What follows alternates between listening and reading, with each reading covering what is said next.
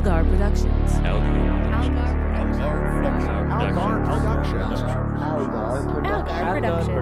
Algar Productions. You are listening to the Post-Atomic Horror Podcast with Ron Algar Watt and Matt Robotham.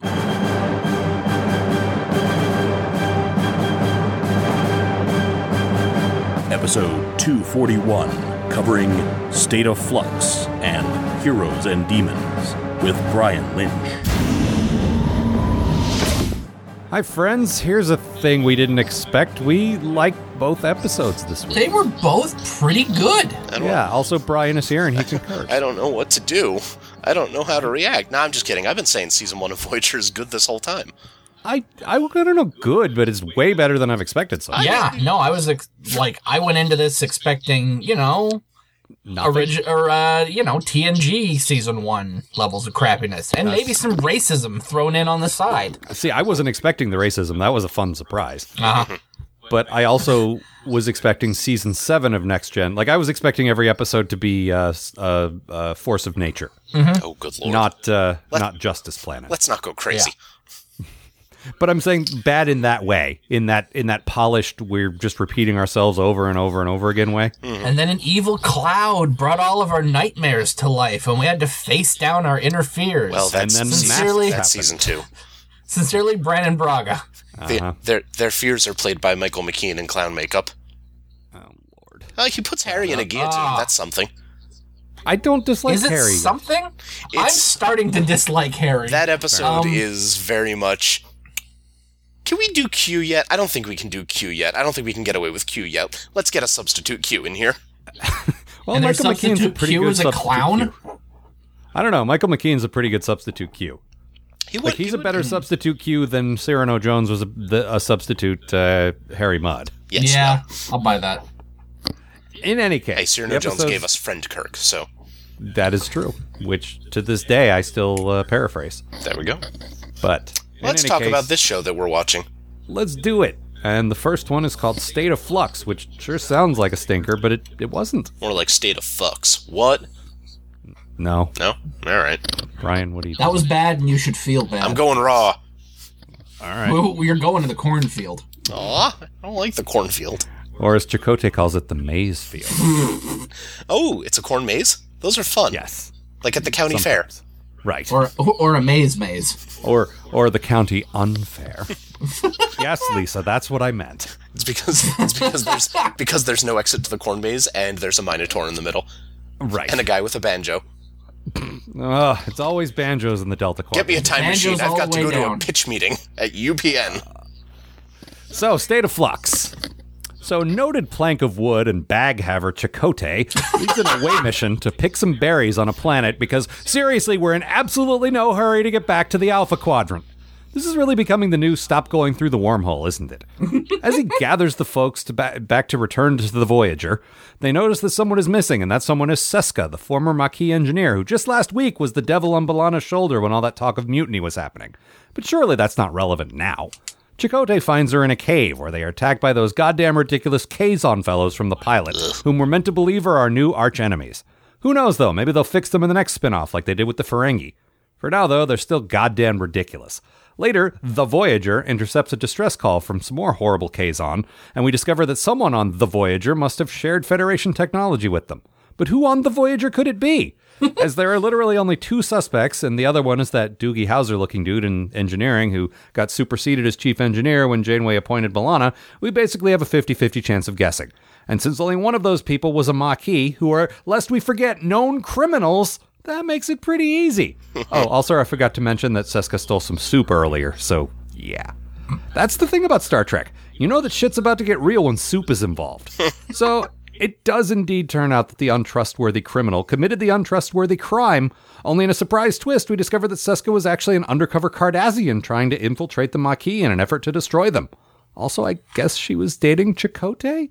But I barely noticed that since, well, I was going to say you can't spell Robert Beltran without Bland, but unless his middle initial is D, that's not actually true. Damn it, Chakotay, you can't even be properly boring. You're just the worst. Actually, no, Tom Paris is still the worst. Anyway, Seska escapes with the Kazon, so Hooray, they'll both presumably be back at some future time. I can hardly contain my anticipation. Wait, not contain. Find. To be fair, I like Seska. The Kazon. I do. It was a good one. I cannot wait for the fourth season cliffhanger episode where she comes out of the shadows and goes, Cardassians are always turning up when you least expect them. I hope, well... Like a bad penny, which is an actual expression that I don't know what it means. No, I don't bad either. pennies. Pennies are always spoiling in your pocket. Yeah, that is true. You got to look at the expiration date. You think that's the mint date, but it's the actual expiration. It is, yeah. And they don't taste like mint at all. Okay, I think I got one. Yes? You said you can't spell Robert Beltran without bland, and that made me start doodling on an index card. Oh, Lord. Brat Rebel Torn? Well, you can't spell Robert Beltram without Brat Rebel Torn, as you all know. Or, I don't know, something with a boat, maybe? Can you spell bag? Yeah, because you need a bag. Boat. Let me tell you about my bag. Boat relent. Yeah. I've just got two R's and a B left over. This is not a fruitful conversation. No, it's not. But in any case, I wanted to clarify there at the end that I do look forward to seeing Seska again. I just think the Kazon are stupid and terrible. Yeah, agreed. They're. I get pissed off every time those motherfuckers show up. It's only been twice now, and that's twice he's gotten pissed off. And they have gross coral hair. Yeah, they do. Oh, their hair is so weird. Is it like, right? Like the designer said, hair? what's the one thing we haven't done yet? Hair, I guess? Is it hair? Is it coral? Like, what's happening? It looks like... Is it hardened bone? Okay, people are going to laugh at me who are familiar with the marijuana, but it looks like certain weed things that I don't know what they are. Oh, wow. Yeah, like the stuff you see on the cover of High Times. Right, and exactly. I don't know what that stuff is. That thing looks like a troll's diseased penis. That's not the weed. I'm going blue not this the week. green leafy part, but the rest of it. Yeah. That's what it looks like. When you roll it up and smoke it like a cigarette. And and their foreheads look like Klingons that have gone bad, like they're like squishy. well, we Matt unfortunately was indisposed and missed the pre-episode screening. But as you and I were watching, the word "taint" escaped your lips about a dozen times. Their foreheads look like some sort of inflamed perineum. So yeah, they look like Afro Klingons. If you'll recall, Vincent Price's well-known wilted apple head dolls. Oh, of course, those well-known. Yes. They used to advertise them in issues of Jonah Hex from 1984. Vincent Price's wilted apple head is also what my wife calls my genitals. If indeed I have Eric? one, I think I might be gay. Eric, is that you? I have no idea. Stop. Yes, no, Spock. Stop it. Damn it. Spock, no, now he's British. my son. It's okay. Nope. Spock, I'm your father. No, now it's Spock, please join me back on the planet Vulcan for mysteries. Oh, that's much better. Yep. He sounds like Boris Karloff. You're a mean one, Mr. Kirk. That's actually Thurl Ravenscroft. Is it? Oh, fuck, so it is. How could you forget good old Thurl? He's What's wrong with you? It's thorough? I thought it was thorough. I thought he was a thorough Ravenscroft. Son of a bitch. He's always crofting his ravens very thoroughly. Yes, he's amazing at it. Yep. So how far off Voyager are we going to get here? And it's pretty. Weird 'cause this is a good one. Usually it is. It gets off topic in the bad ones. No, I'll say my good thing if you want. Yeah, That'll go put ahead. us on topic. There's a great Science Gals moment with Janeway and Torres, and I know that's been a good thing a few times, but not by me, so I don't care. I still love that dynamic. It's great. Torres tells Janeway something will be ready tomorrow, and they're setting up a regular captain engineer thing, and Janeway's like, I'll need it by the end of the day. And Torres is like, I just told you I'll have it tomorrow, and I meant it. Why would I say that if I could do it sooner? And other guys might mean they can do it today and they don't want to, but I really mean I can't do it till tomorrow. It's like that scene with Geordi and Scotty, except Torres is not being Weasley about it. Yeah. And she's saying it directly to the captain's face. And then instead of being like harumphy about it, Janeway's like, yeah, girl, get it. No, it feels like the whole you tell the chief engineer to do it faster thing is just something that Janeway's been wanting to try out for a while. You're spoiling my excuse fun. me. Well, all the other captains did it, so I suppose I should do it. This is a kind of captain chief engineer hazing we do. You think they'd go to special captain school to learn those tricks? Like I'm sure they go to special captain school. And if your guy tells you, Captain, you need to see this, you yell at them because, no, tell me what it is. Use your words. It's right Captain, you better get down and see this. What's so exciting about the Doctor not having an arm? I don't know. That's pretty exciting. I was in the bathroom, for Christ's sake. I'm pretty sure we can just make him a new arm. You know, I don't have a private bathroom anymore. Fucking Neelix chased me out of it. Neelix is making toilet wine in her private bathroom. He said he was going to build a still. He's making Pruno. Oh, God. I shouldn't have to deal with that for another 20 years. Yeah, that's probably an Oink Bee reference, so, yeah. No, but there was some fun. Actually, in both episodes, there was some fun, more of that B'Elanna Janeway thing, and I'm glad it's not just like one writer's vision. I'm glad that everyone's sort of on board with that. Yep. There's two characters I never expected to connect, you know? Like, B'Elanna and Janeway. Like, I would not have, if you had told me going in, yeah, these guys are going to have a kind of a cool relationship, I never would have believed you. Mm-hmm. Yeah. I would have smacked you in the face and called you a filthy liar. Really? I would have lit you on fire and fed you to the dogs, who have fireproof mouths for just such an occasion. I would have just shaken my head and said, no, I don't believe you. No, I would have gotten so violent. I would have gotten incredibly angry. Apparently so, both of them. I would have hopped back in time and had sex with your mother so that I could become your father and disown you. Wow. Wow. Also, no more time travel. Come on. Seriously. I know we all want it to be Scott Zioko's perfect episode time and again. That was the same director as this one, I think. Yeah, but those directors, they literally just draw them out of any hat. Like, that doesn't count. Any hat? Yes, any hat. If they haven't dropped them. Yeah, no, he's a good one, though. If I was looking him up, if you look at his Next Generation career, it's like non-stop classics. Mm-hmm. And then his Deep Space Nine career is like decent episodes of the week. And I'm like, okay, well, there you go.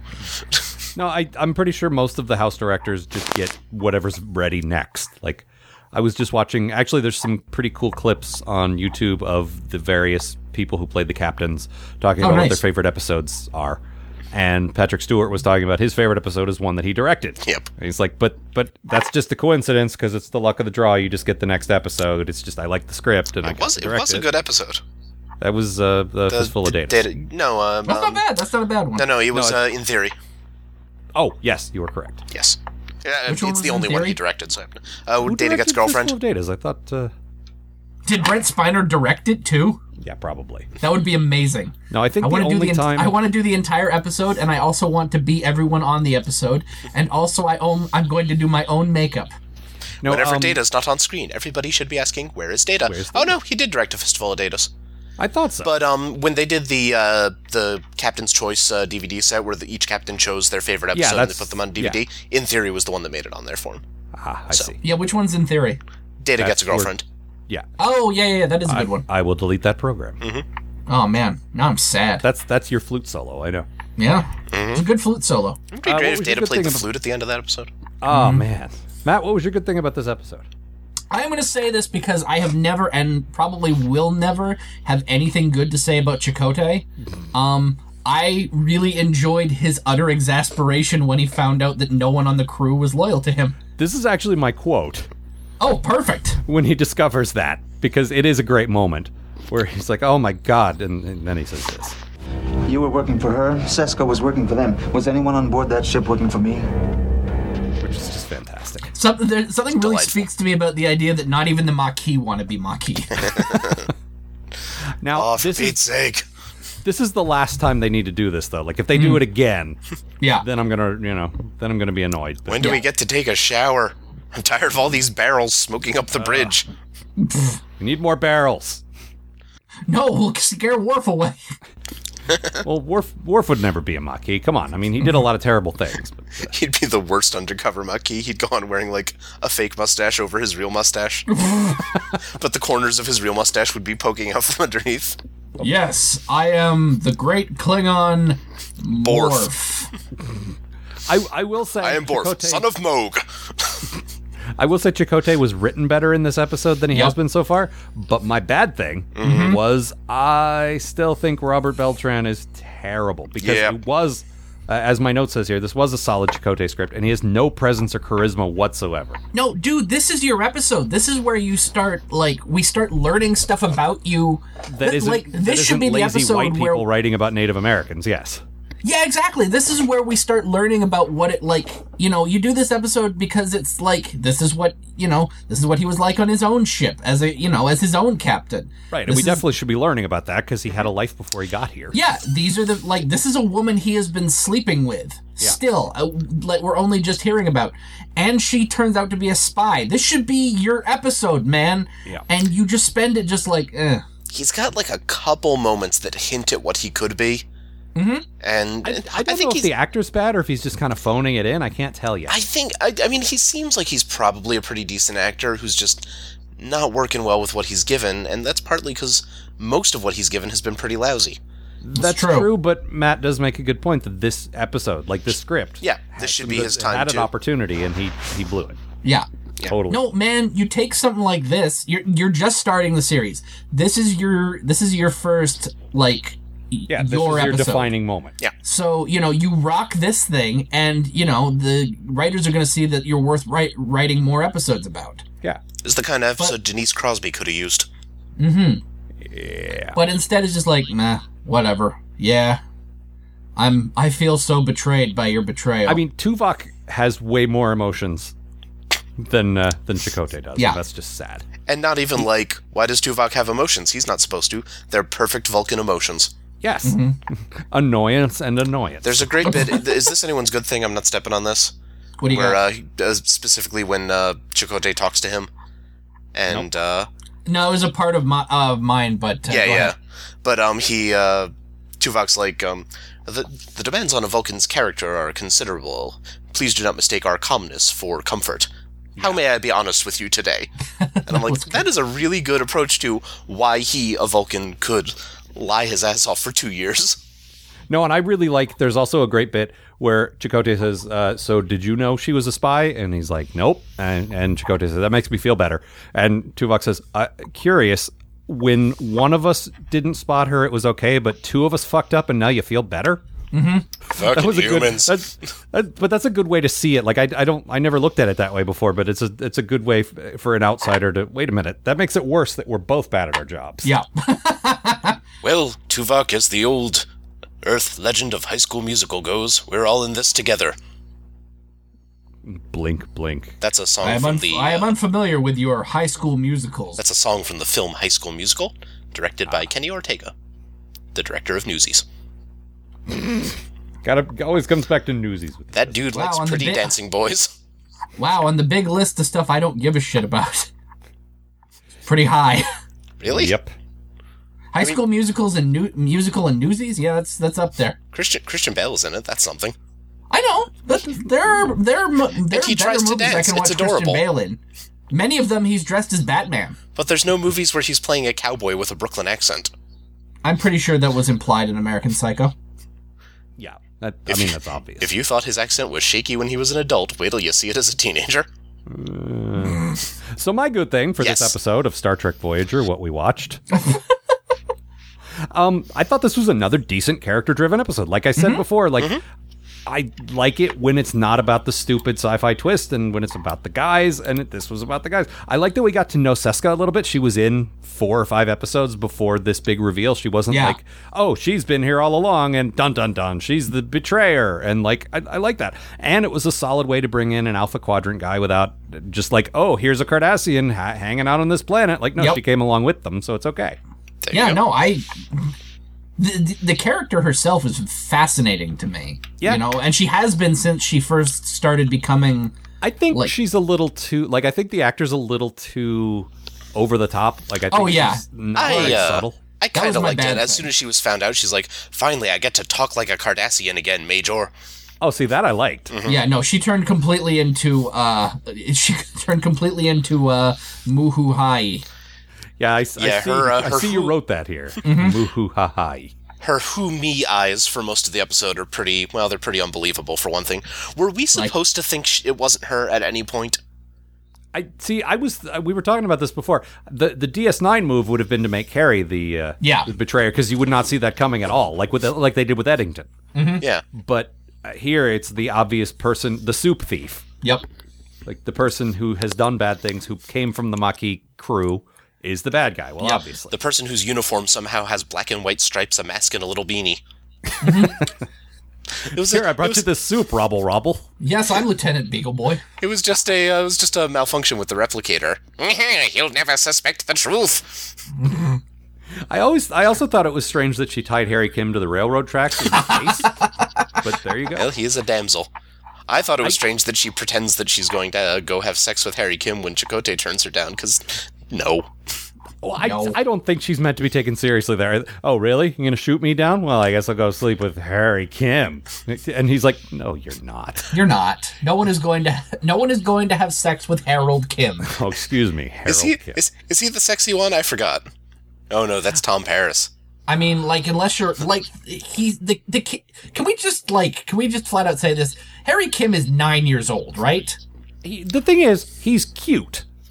Yeah, When he's we a have cute 9-year-old. No, he's of age. No, he's a 90s hot guy. He'd fit in on a TGIF show. No, as the main character's friend because he's not white. Right.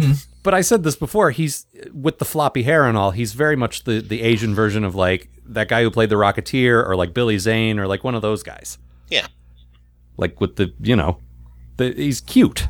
Like, he's just cute. He should have a middle name that's another first name, like Jonathan Taylor Thomas. Yeah. Oh, his last name is also a first name. It's Harold. Wait a minute, so is Zachary Ty Bryan. Those Home Improvement kids had 9 names, and 8 of them were first names. I don't know. Wait, so is Tim Allen. Wait a minute. We're breaking this shit wide open. This is going to blow their minds. Fuck, what was Wilson's real name? Shit. Earl Hindman. The volleyball? Yeah, 2 first names. I don't know Home Improvement, you guys. I also never saw Blossom or The Fresh Prince of Bel-Air. This has been the Post-Atomic with Ron Algarwad and Hindman Matt Robotham. So, bad things. Brian, you go first. Okay, why does everyone give Neelix so much shit in the opening scene when they're finding food on the planet? Oh, he's trying to find us nutritious things to eat, but I think they're icky when I take a random bite out of a raw one. Grow the fuck up, Chakotay. And think about the other crew members. I bet Tuvok would love a bloodworm tartare, and so would B'Elanna, because her people. And then Seska exploits Neelix's caring nature to steal from him by staging a fake morale crisis so she could take food out of the kitchen, steal from Neelix. No. Steal from the entire crew. Steal food from their very mouths to make Chakotay soup. And then, in Neelix's official capacity as Delta Quadrant guide, he says, hey, this sect of Kazons are notoriously violent and treacherous. And they ignore him and go over there anyway, and look what happens. You know what? Fuck it. Neelix is my new good thing. I don't like the guy, but he does not deserve this sort of shabby treatment. I do like that Janeway appears to have developed a diplomatic way of saying, yeah, shut up, Neelix, we don't care what you think. Like, she's very polite about it. Yeah. But it is so clear she is not taking any of his advice under advisement. She's just like, whatever. All right, I think we're done here, Mr. Neelix. Well, I'm right. One of these days, all of you are going to have your heads nailed to the wall of a Kazon ship. This is not a good Neelix impression. I told you though, do the goofy white guy voice, and you're pretty close. Like we can tell who you're doing. Hello, I am white guy McWhite. Hello, Kess. I'm Neelix. I'm your boyfriend. Remember that. No matter what anybody says or how you personally feel about it. I'm looking forward to having sex with you, Kess. Because we are in a romantic relationship. Chakotay, somebody stole my fucking mushrooms. I do think that, again, stopping to pick berries might not be the best use of your 75-year trip home. Now, you mentioned that in your summary, and I actually disagree. I think stuff like this is a good use of stopovers. Like, they're there to get food and supplies. That makes a lot of sense to me. Really? Like, the whole point of having a chef. Yeah, no, I'm with you. Yeah, okay. They're stopping at this planet to get food. Yeah, but they have food. They just want better food. No, they need, they're not out of food. They're not out of food yet, but they're also exploring, areas of space that they're completely unfamiliar with. I completely am fine with them grabbing, if you find something edible, if you find an M-class planet full of rotten berries, then, I stole that joke from Futurama. If you're there anyway, sure.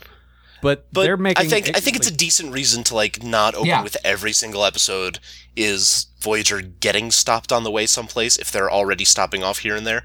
And yes, that's true.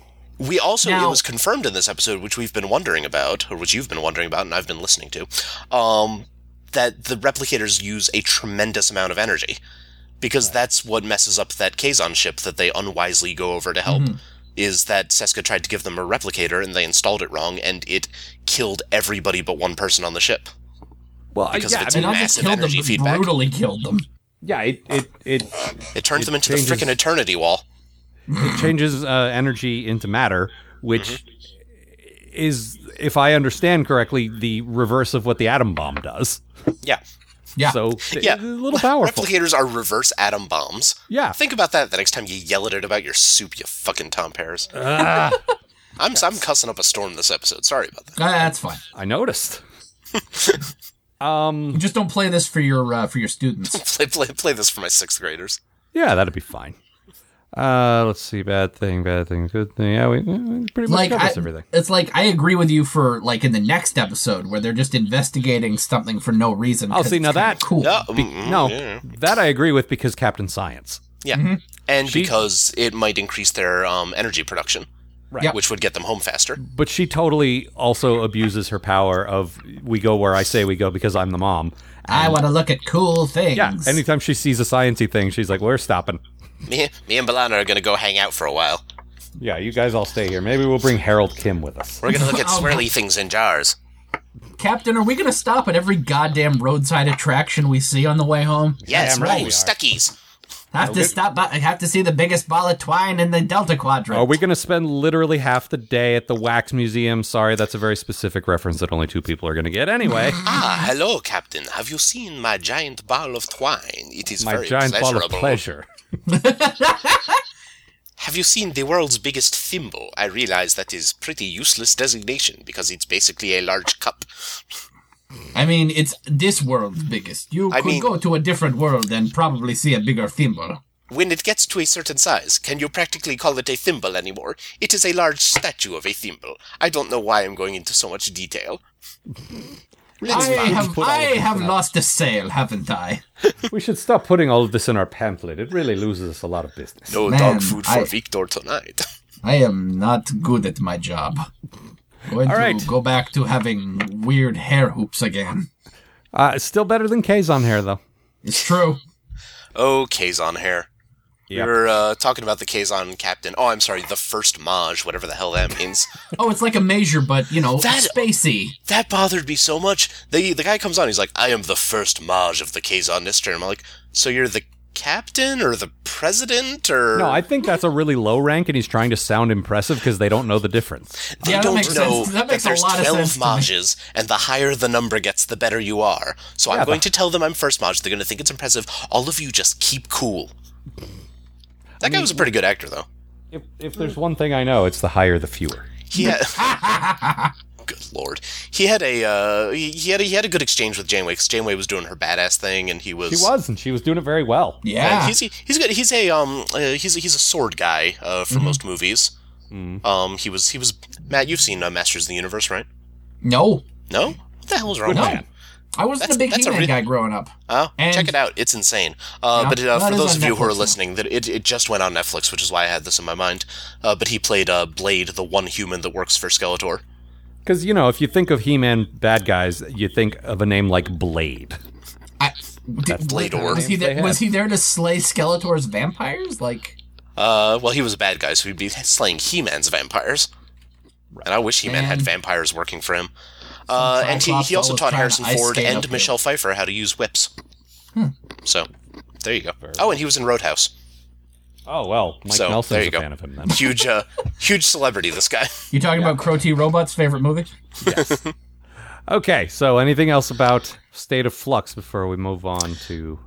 I think I'm good. I mean, it was a solid one. Good, solid was. episode. Yeah. Character-driven stuff, and I didn't... Unfortunately, I did see the twist coming because I saw this in its first run, and I knew when we saw Seska, oh yeah, that's the secret Cardassian, but it was still... Yeah, no, did. someone, I forget who, someone told me. Might have been and me. It might have been. I actually kind of wish I didn't know that, because I would have liked to have Yeah. seen that, go, like, not seen that coming. Yeah, I did not remember that. And when I watched the season for the first time and developed my opinion that it's a good season, I skipped these 2 episodes because I was going to watch them for the show, and I figured, whatever, I'll come back to them later. And I did notice that Seska just stopped turning up Yeah, but as you said, Carrie also stopped turning up. So Yes, he did. The tension there could still have been valid because we're done with supporting characters now. Man, I'm gonna miss Carrie. I started thinking of him as like the low rent version of Chief O'Brien. Yeah, I could see that. Chief Niles O'Brien, Miles O'Brien's brother. He doesn't does the same job. Chief only Kilometers not as good O'Brien. And not as famous. Yeah, he's not in charge. Did you guys hear when I said Chief Kilometers O'Brien?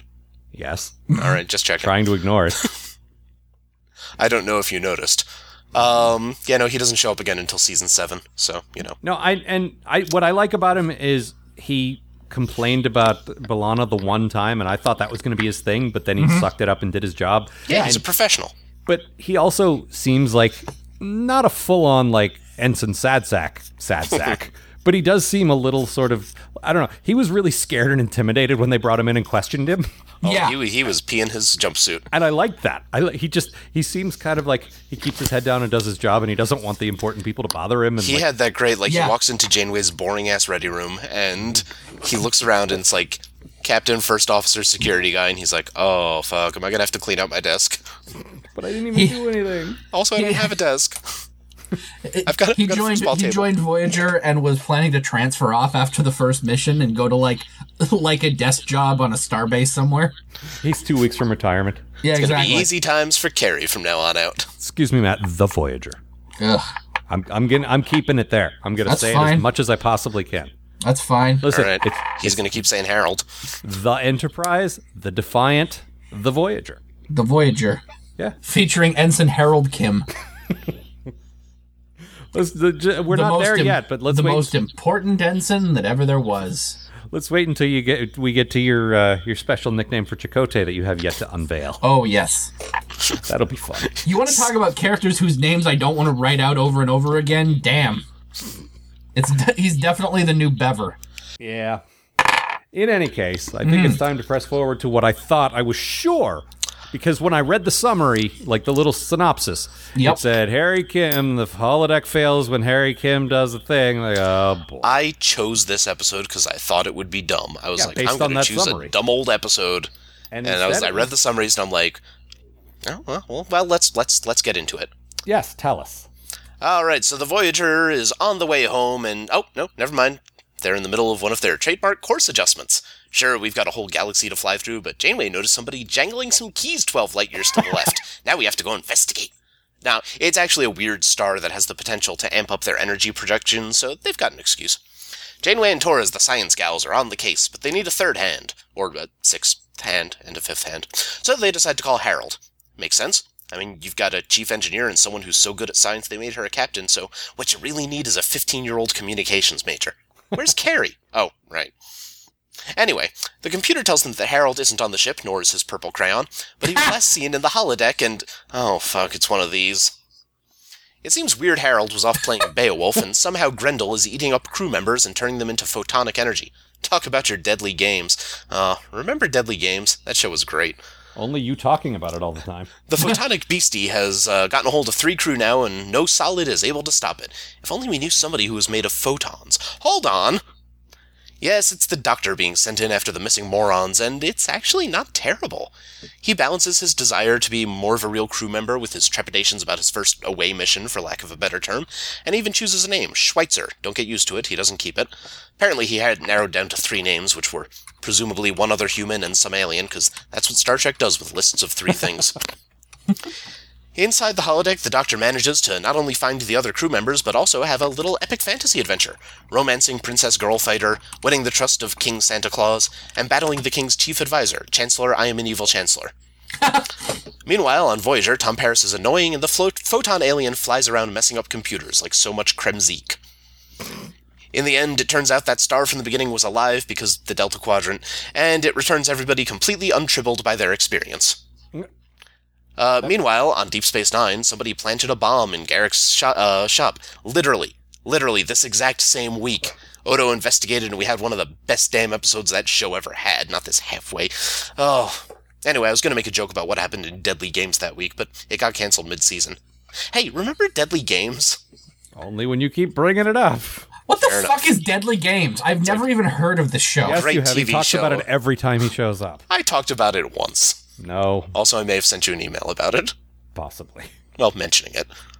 It's a Brian, terrible let me- UPN show. It's Brian, about a let me know guy when your who makes a Deadly Games video game. podcast goes up so I can not listen to it. It's about a guy who makes a video game where all the bad guys are based on people from his real life, and then the video game comes to life. I thought that was that Chris Carter show where it was the military on the no, that was internet. different. That was real people going into the video games. This is video game people coming out into the real world. So there's like his old boss who kills people by firing exploding pink slips at them. Oh God. And the lead bad guy is his dad, played by Christopher Lloyd. Al, can we set fire to Deadly Games? I think what I want to do is go back in time and just blow up UPN altogether. That seems fine. Well, then we'd miss out on these surprisingly good episodes. Well, all right. Look, half you a know what? season of Small decent price Star to Trek pay. is... That is a fair sacrifice. I'm okay with that. Yeah. But yeah, this, like, I seriously thought, oh boy, holodeck goes wrong. Here we go. But, and No, I don't- as I settled in to watch this episode and found out that it was yet again rescuing Harry Kim from something and a holodeck adventure with Beowulf. oh, Beowulf's fine. It's different than what they usually do. Yeah, and It just seems like another Robin Hood or yeah, but you loved that one. I'm going to say Robin Hood is certainly a lot more culturally generic than Beowulf is. And Well, they okay. put a lot more effort into it. All the supporting characters, I made up joke names for them, but they were all from Beowulf. Yeah. Like, the names all actually matched up with the equivalent characters in the legend, which, that's, Yeah, they put the work in. Beowulf is a very significant story. It's like the first English language, like, epic story, right? Yep, that's true. It's the oldest known work of English literature. Right. I'm just mad Gold Angelina Jolie wasn't in it. Okay, but... What about naked CGI Anthony Hopkins? Oh.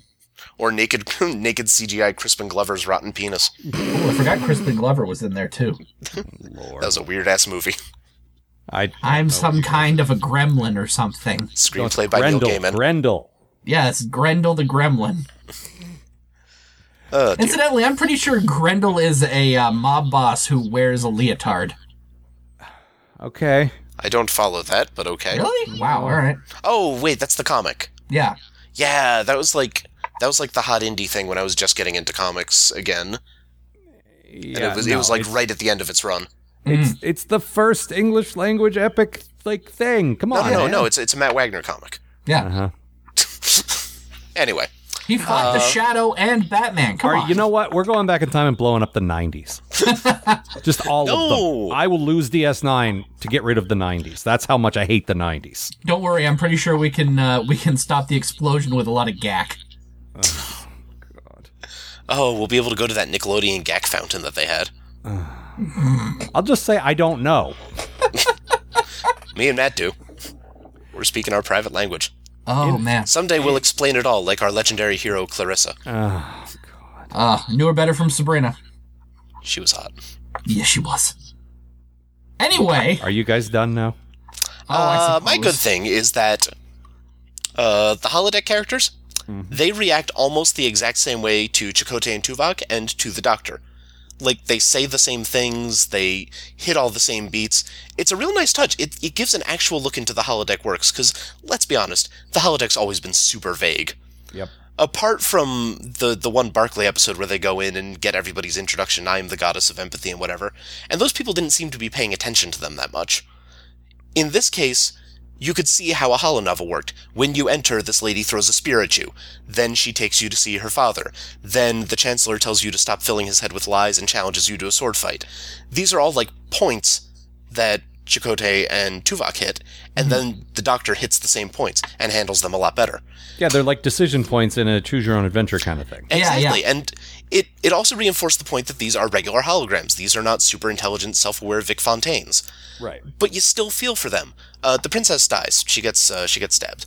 And the Doctor is heartbroken. And it's not like he thought she was his equal or he was in love with her, but it was his first interaction with any sort of being who didn't know he was a hologram and treated him like anybody. Yeah. And so, It's like, really, he really feels it. because his people, Yeah. if you think about it. And he's like, there but for the grace of the god of holograms. Which No, is not like a thing. my good thing Felix, is I guess. all about the Doctor exploring a world for the first time. No, it's a nice sort of Oh, continuation yes. of that arc we've started. Yeah, like there's this great shot when he first beams onto the holodeck, and the first thing he does is smell like a vine on a tree. Yeah, and like he feels the bark and like really like wraps his hand around it and grips it. Well, he's never left sickbay, much less Yeah. the Yeah, ship. he's like, holy shit, trees! I heard about It's like these. this is the first time I've ever been outside, and I just love the way he is so fascinated by all of it. You know, There's probably and one bark, of those that's where Starfleet issue aspirin comes plants from. in Yeah. his yeah. office, but other than that, and the way he sort of throws himself into like being with the Viking guys. Like there's that shot where he eats the elk for the first time, yes, that's delightful. and he said, "Oh, pretty good." I like how the Doctor the really predictable thing would be for him to be fish out of water, for him to not understand what's going on, and for him to be bad at everything. And instead, he rolls with everything. Yeah. They hand him the elk, and he just eats it. And he meets Freya, and he's like, "Oh, you must be Freya." Like, he did his homework. He knows what he's doing, and it's not that same stupid, tired joke. Yeah, And yet he's not in character. He's still being a doctor because Yeah. when he finds out that their berserker potion is made of poison mushrooms, he's like, you can't drink this. It will kill you. Yeah, maybe you should stop doing that before you go into battle. This is why half of you die every time. Yeah. yes, but the ones who survive. She literally says that. Yeah, she was great too, by the way. Oh, that was my good Maybe thing. you'd be more effective fighters if you weren't firing out both ends. No, my good thing was the woman who plays Freya. She was good. Not just because she's attractive, but I mean, she was. She was a big Amazon of a woman. And Yeah. really attractive. But she felt like a better caliber of actor than they typically get on Star Trek. Like, you know, your guest stars of the week, I always talk about them being very TV caliber guys. She felt a little better than that. And her voice in particular, like, Yes. I liked. But I liked her relationship with the Doctor. I liked that she was a love interest without losing her agency, for want of a better word. Like, she was still a strong warrior, and they didn't soften her when she let her hair down and got a little kissy face. She was still a strong warrior. No, she was awesome. Yeah. Like, this is a character who not only have we never seen before, but is also not real. And when she died, fictional character in the fictional show. and when she died, I was really upset. Yeah, and so was the Doctor. Yeah. Also, I really like that technically the Doctor is the first one to get a love interest.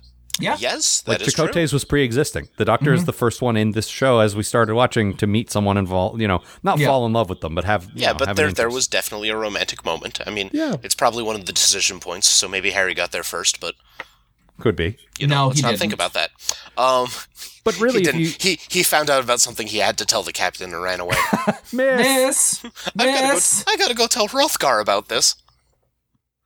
no relation, by the way. And no, she was good, and you're right. She was a high caliber guest star. She was on Babylon 5, Yeah, she also Who apparently was she on was. Babylon 5? and she was some sort of rebel leader. I mean, I'm not a big fan of Babylon 5. She was also on a little show called Deadly Games. She was also- Motherfucker. She was also in line to play the first officer on Enterprise, but she lost it to what's her name, Jolene Blaylock. Actually, I found out this is an interesting fact about the guy that played Unferth, the evil chancellor. He's one of the only actors in history who has been involved in the franchises of Star Trek, Star Wars, and Doctor Who. There's like 3-4 people, maybe. I believe and, Mr. Simon Pegg is about to claim that Triple Crown. Yes, he is. So because he was in a Doctor Who episode, he was a bad guy in one of the Star Wars video games, and he was in this. And he's probably, I'm gonna have to do some research into this, the only actor who was ever on Star Trek, Star Wars, Doctor Who, and Deadly Games. Yeah, you do that research, and we'll. I'm not joking. delete that He played email. an evil orthodontist. Feel free and she to played get back to us. He played an evil orthodontist, and she played his hygienist. Email that information to smodcast@smodcast.com. Somebody's got to care about Deadly Games, but it ain't us. No. I'm bringing it back. No. Get a revival before Christopher Lloyd dies. You better hurry. So your bad thing, Brian. Okay. And if it's Deadly Games related, then I quit. It's not. I think I've used up all my Deadly Games trivia for this episode. Okay, so here's the thing. The episode begins. Oh no, Harry Kim is missing. Drama. You could have put the act break there. Oh, Harry Kim is not on the ship? What? Let's go, figure it out. Wait, that's Deep Space Nine. Anyway, you could have done that, but you didn't. You have Tuvok and Chakotay go into the holodeck, and then they stand around and look at some trees. And then they cut to the opening credits. Yeah, they because look at apparently each other. that's a cliffhanger. Yeah. Yeah. Like, oh, it's a holodeck. I wasn't expecting that.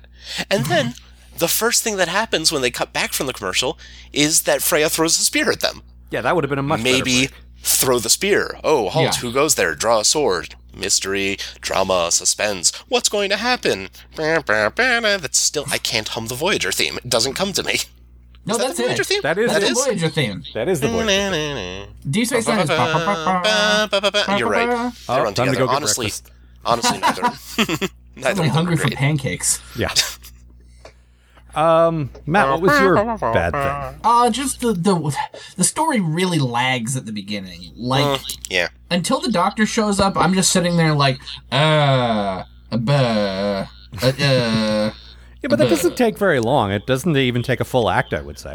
I also, I know Brian really enjoyed it, but God, I was worn down by the identical interactions as the Doctor's going through them. I'm just like, we've seen all of Okay, this. I like that they're identical. Brian did make a good point there, but you are correct. They could have shown us that without playing out the entire scene. Yeah. Maybe made those bits a little shorter. Yeah. Like with some clever editing, you could have gotten the point across without walking us through it twice. Yeah. Yeah. That's a fair point. But okay, this isn't my actual bad thing, but one of my bad things. Like I liked a lot about this, mostly It's a good one, yeah. the Doctor stuff. But you had this other plot with the sun is alive or something, and the Yeah, that holodeck was- is, I don't know. Somebody Yeah. mentioned, I think it was Bob actually said, why doesn't the holodeck just have a big red off button every time this shit happens? Because it happens all the time. Yep. And like, it just felt lazy, like that part of it where everyone in the holodeck is in danger and the safety protocols are blah blah blah. Like I feel like there's a way to tell the story without doing all that cliche crap. Yeah. And No, there just needs to be a big kill switch. yeah, and I also feel like there was a half decent plot in these weird energy beings that came out of a star, but that did not tie in well to this at all. Yeah. The energy beings had a cool look to them too. They They did. did, yeah. They were kind of like a little wavery. They weren't like just like ball lightning or the kind of thing they usually do for that. They glooped them up a little. Yeah. That But- shot when the door opens and like all those weird light tentacles start coming in and attacking the Doctor. Oh yeah, where the big wooden door throws Yeah. open to the hall, and yeah. And it yanks his arm off, which was Yeah, it pretty does. cool. It eats his arm. Which Great reaction from Robert Picardo too. Like, Yep. like not really horrified, just like what did What? you do? What? Wait, what? Come on. Where's my really? arm? great. Now my arms come off. How am I supposed to operate my digital watch now? I was hoping Tis but a scratch. I was hoping they'd go into that more as like, oh shit, this is something that can kill the Doctor. Well, that was something. It was, while it was, a lot of it was silly holodeck danger episode, they did justify it a lot better than usual. There was a lot of like, the Doctor has to go in because he's photonic, and Yep. this is the way that somebody can safely go in. Okay, that makes sense. No, that I bought because he is a holodeck. This is not just the transporter does something stupid and randomly sticks people into the holodeck. This was, a photonic alien is pretty dumb, They but kept saying photonic energy, which is just light. yeah, but Like, it's the Delta not Quadrant. something exotic. It's light. You Stop can trying do to make this kind of photonic kooky energy stuff, happen. and you're trying to make Harold happen. So Yeah. Yeah, and succeeding. If you're trying to make deadly games happen, which of us do you think is going to have better luck? Yeah, Deadly Games stopped happening in the 90s when someone at UPN stopped happening after 12 episodes. had a stopped clock moment where they were actually right and said, "Whoa, why did we greenlight this? Cancel it." The first episode was directed by Leonard Nimoy. Okay, So was 3 Men and a Baby and 3 Men and a Little Lady. That doesn't make it good. and one of those is Both an of which were acceptable superior movie. to Deadly Games in every way. You've never seen Deadly Games. I probably have. Yeah, Al used to watch all kinds of garbage in the 90s. Yeah. No, I didn't actually. I just made that point earlier. I watched almost nothing in the 90s, but UPN had a couple of sci-fi-ish, like they had a show called Nowhere Man that I tried to get into. Oh, I remember. They had a handful of shows that looked vaguely interesting to me that I tried when they first My started. second favorite song based on a Beatles song. Show based on a Beatles song. what I is fluffed your that first? joke. Huh? Me and Mr. Mustard. Is there a show called Mean Mr. Mustard? I made that up. Being for the benefit I of would Mr. watch Kite. Mean Mr. Mustard. Yeah, me too. Comedy Central's annual benefit for Mr. Kite. No, being for the benefit of Mr. Kite. Human being for the benefit of Mr. Kite. The human adventure is just beginning. See, I almost got us back to Star Trek. Almost. Anyway, This is my favorite episode we've done in a while. Al, what's your bad thing? this is what happens when we record at night. Not quite as focused. It's coming on midnight where I am. Well, my bad thing. Why is Tom Paris involved in any of this? Specifically the point where he mansplains how holograms work to the two most qualified scientists on the ship. Right?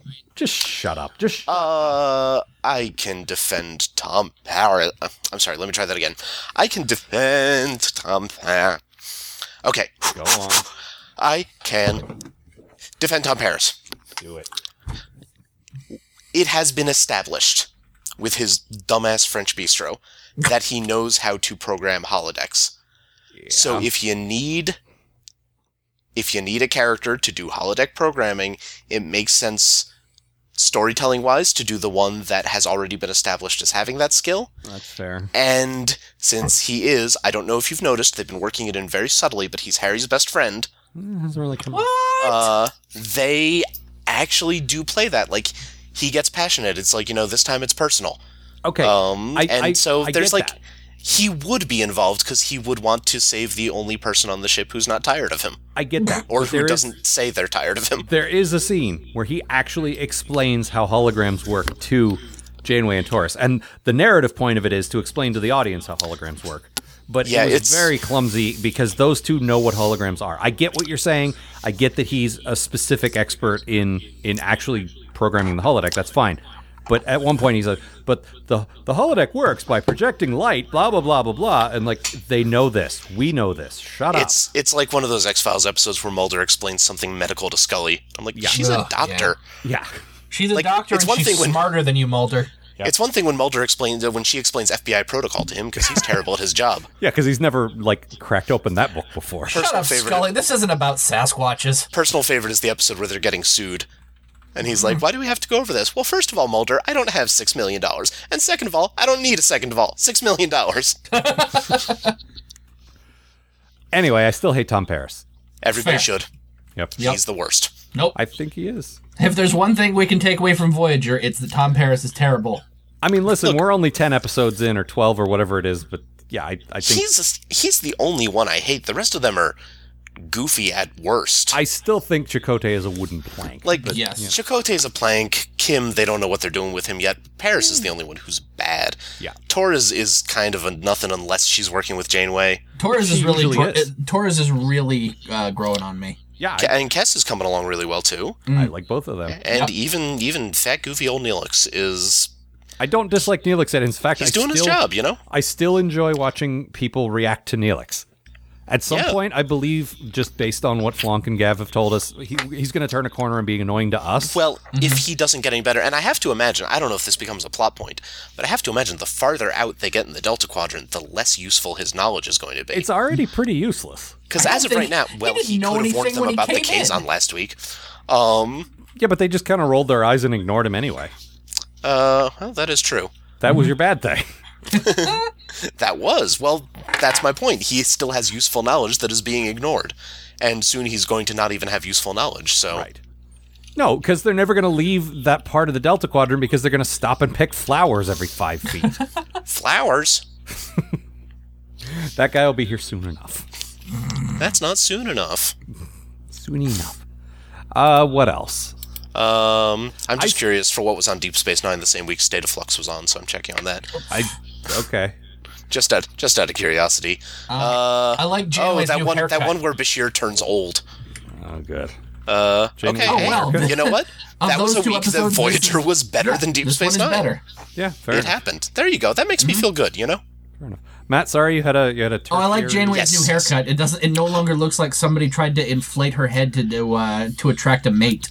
Yeah. don't Well, like it. the top of it had more of a swoosh than usual instead Yeah, of just I like a that poof. swoosh. And it definitely worked for her. And there was a certain angle she stood at where you couldn't even see the bun, and it looked like a little more of like a shorter, severe thing. I think it worked for her. She's a pretty severe person, and Yeah. there's no harm in leaning into that a little. That's the thing is, I think she's a bit, and I don't say this is a bad thing necessarily, but she is a bit mannish looking. And Well, yeah. She's a handsome woman. yeah, but I think She's a handsome woman. the way she plays the character is not mannish. Like No. if she was playing it that way, that'd be fine, but she's not. And so therefore, I think the best way to dress the character and to do her hair is to do it a little more feminine, so it's kind of that nice mix of both. Whereas when she has a bit more masculine hair, she just looks straight up mannish, and she doesn't play it that way, so it doesn't really jive for me. You know what I mean? Yeah, I can see that. If she played the Captain Butch and she looked butch, that would be fine. But it doesn't work with the way she acts. You know, she's always putting her hands on her hips. She's very sassy. See, I thought my first thought was Superman. No. I don't remember when it happens, but one of the moments that stands out in my mind from when this first aired is at one point they speak to a, like a planet of Darmox that instead of metaphors they use body language. Oh boy, And putting your hands on your hips is like saying the worst possible thing to them. that's pretty great. And it creates a wacky mix-em-up. She's got like Tourette's on that planet. That's fantastic. Look, I'm 5'0". There are only so many ways I can stand and look badass.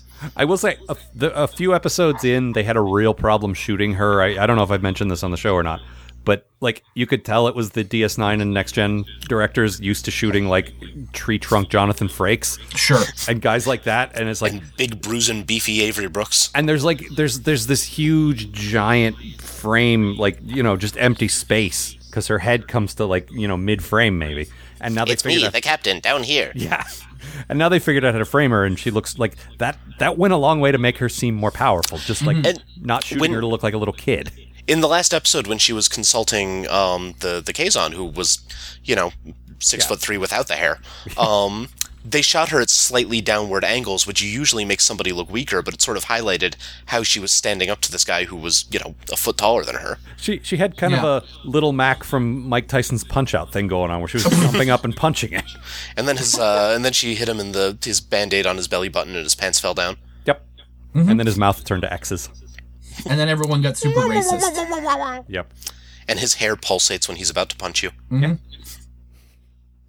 Now I want to play Punch Out. His face taint pulsates when it's about to punch you. Mac, you got to join the Nintendo Fun Club. Chakotay, join the Nintendo Fun Club. There is a Chakotay boxing episode on the way. That might be okay. I can see it I working. hope it fights the Battlestar Galactica boxing episode. He actually fights the episode. You want I an want these two episode to fight an episodes to episode, or box you want each other. Chakotay? Oh, okay. So both episodes are boxing against each other. Yeah. I'm just picturing like the Memory Alpha article and the Battlepedia or whatever it's called articles, just like standing. I mean, Galactopedia makes a little more sense. No, I think it's Battlestarpedia. Probably. Someone look that up for us. We don't want to look it up ourselves. The post-atomic Battlestar. Yes. That's the name Matt would give it, because that's the name he gives Because it. that's how he Yep. operates. Yep. It is called Battlestar Wiki. That's boring. That's terrible. That is boring. Come on, guys. Take a cue from Wikipedia. Yeah, Wikipedia is the The one. best to beat. one. Nobody's going to beat that. Memory Alpha's good. Yeah, that's pretty good because it's an in-universe thing. Exactly. Yeah. Like, didn't they have a Lostpedia is computer in terrible. Battlestar Galactica or something? No, they didn't. That's the point. They had tapes and stuff. Oh, yeah, that's right. Wonder what the Deadly Games Wiki is called. There isn't one. No, it's called Brian's I don't know. You Brain. maintain it, so Yeah. Time to get writing. what did you call it? You know what the main villain's name was? Sebastian Jackal. God, I hate the 90s so much. 1995. Right in the thick of them. just hate them. Anything else about this Hey, episode? Brian, do you have a quote? Oh, I yeah. do have a quote. This is this I quite enjoyed. This is the Doctor somehow managing to be completely in character, threatening somebody by promising not to hurt them, and that is impressive. The only reason you won't die is that I've taken an oath to do no harm. Yeah. No, It works, great. and since you don't have the visual, he's holding a sword to the guy's neck, and he's holding a torch. He takes the torch from somebody and walks up to the guy, and the guy's terrified because he's wearing a really cheap fake beard, and it's about to light on fire. And the Doctor just holds the sword up, and the guy backs away. God, those were bad fake beards. The extras had real beards. Yeah, the beards seem to really bother you. Well, I mean, I've worked in the theater. I had to wear a fake mustache a few weeks back, and It was. Brian, men can just grow facial hair. You know that, You know right? what? Not in a day, and I don't want to walk around. Listen, I was playing Egghead from from Batman. I did not want to just walk around the place with a shaved head and a mustache, like so much G. Gordon Liddy. I think that'd be a good look for you. Honestly. I concur. I'll be honest, I didn't look bad. You've seen the pictures on Facebook, I'm sure. Yeah. Chase Masterson was there. God damn it! She was nice, kind of a diva, How but do like you in a get nice to play way. Egghead and meet Chase Masterson? Why do you have the life I want? Well, those are related, Matt. You don't get to meet Chase Masterson unless you're dressed as Egghead. I didn't get to meet her. I got to look at her from across the room. I had lunch with John Wesley Shipp though. I don't know who that is. Is he from me Deadly neither. Games? The Flash. Ah. He was Oh, the the new Flash on Flash? the '90s Flash, and Oh, he's the the old Flash's Flash. dad on the current Flash. I don't want to meet him as much as I want to meet current Flash. Short Round was there too. I thought you were but, going to say Colonel Clink for some reason. we just kept. Short Round was there, and we just kept passing each other on the way in and out of the guest room. What's he doing now? Comic Cons. Well, fair enough. Well, he was also in Goonies, so Yeah. He Was he I'm Data? pretty sure he's doing all right for himself. Yeah, he was Data. Oh, sure. If you're in two hit movies from 30 years ago, I'm sure you have money for the rest of your life. Yep. I mean, there's residuals. I suppose. Those are not just hit movies. Those are my students have seen. No, those are the Goonies. two of the biggest movies of the 90s, Yeah. granted, or 80s rather. But still. My students have all seen Goonies, and they are woefully film illiterate, except for that one that watched The Crow. I was talking about that in the pre-show. Brandon Lee Jr. They've seen they've seen very few things. Half of them haven't even seen Star Wars, Well, and yet for some reason they've all seen the Goonies. that is weird. Yeah. I recently went on a mini vacation down the Oregon coast, and every single thing I took a picture of, people said, "Is that from Goonies? Is that from?" No, not everything is from Goonies. God damn it. Anyway, Star It's one Trek. of those inexplicably popular things like Space Jam. Fucking 90s. I hate Space Jam. I hate the 90s. I just want to throw that out there right now. Space Jam represents It's like that everything time I went hate to about the Vancouver. 90s. It's like that time I went to Vancouver, and every time I took a picture of something, people were like, "Is that from Deadly Games?" Brian, why don't you tell us about your blog that is not about Deadly My Games? blog is somehow not related to Deadly Games. It is allthedisneymovies.blogspot.com, reviewing currently non-Disney movies, despite the title. For once, my being a little bit behind is not my own fault. My sister's writing a guest blog on Fievel Goes West. Mm-hmm. But I'm going to jump ahead of her a little and do We're Back, a Dinosaur Story. Oh, God. Because I like The having movie something with the new. most terrifying ending of any children's movie I ever can That remember. movie, I don't want to spoil for people that are going to read it, but that movie, John Malkovich called it an artistic masterpiece that was ruined by Hollywood executives. Huh. And I knew about that going in, and I watched it, and I'm like, this was an insane fever dream that was ruined by Hollywood executives. He's right about that. I haven't but seen anything that terrifying since I watched the Raggedy Ann and Andy movie. I still haven't seen that, and I've heard it's just Oh, nightmarish. dude. But no, you know what? I'll just tell people. At the end, the bad guy is eaten alive by crows on screen Yeah. Okay, but for no reason. Time Bandits ends with the main character's parents blowing up right in front of him. And then we just zoom out and everything's over. That is pretty rough, but at least blowing up is fast, and they're not devoured alive by crows with only one of their eyes left. Well, And then a crow flies down and picks up the eye. I guess that's true. The eye is a screw. Yeah, the guy's eye name is is a Screw screw. Eyes. Wow, we have talked about Star Trek not at all in this show. You know It's that? weird. It's a good episodes. Yeah. It's a good episodes. It's good episodes. Guys, I'm not going to lie. I'm pretty proud of this episode. I feel good. I feel good about it. I got to spread the gospel of Deadly Games. Yeah, I'm editing all of that out. No. I'm bleeping it. I got a whole letter to write you about that. People will not know. I won't read it. Just like the whole giant letter full of DS9 stuff that is no longer valid. Yeah, I sent that a little too late. I thought you usually record on Saturday. No, It's life. We were preparing for a live show, so we had to get it done early. Which reminds me, our next live show is Hurrah. October 17th. Indeed it is. Covering the first 2 episodes of Season 2 of Voyager. One of which involves Janeway meeting Amelia Earhart. So, That's not good. hooray. Hey, listen, if nothing else, we get to see someone dressed as Amelia Earhart. That's pretty hot. I mean, she's all right. I get an She's not like aviatrix she's thing, not like right? Amy Adams in Night at the Museum, but she's all right. Still, I will take the trappings, all right? In any case, we will be recording at the Pocket Theater in Seattle. Information is on our website. It is a pay what you will thing. So, like, donate a couple of bucks to the venue, but there's no actual ticket costs. Feel free to get a beer or whatever while you're there. Yeah, please do.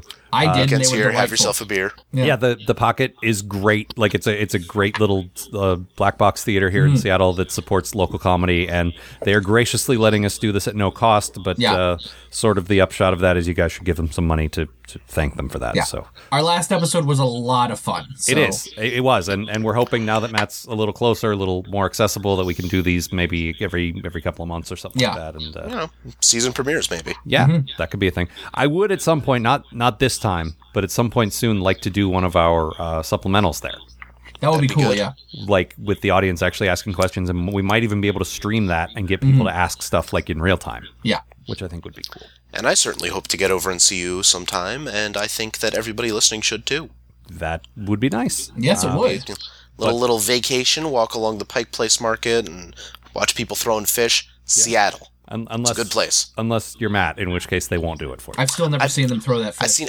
I seen it once, and it's like the third time I went, and I finally saw it. The only time I've ever seen it happen is on an episode of Frasier.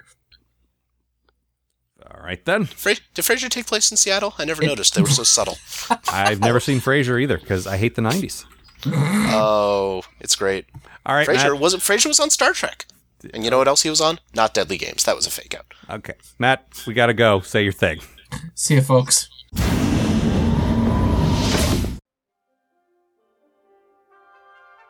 The Post-Atomic Horror Podcast is a co-production of Ron Algar Watt and Matt Robotham. Copyright 2015. Please don't sue us. We're just doing this.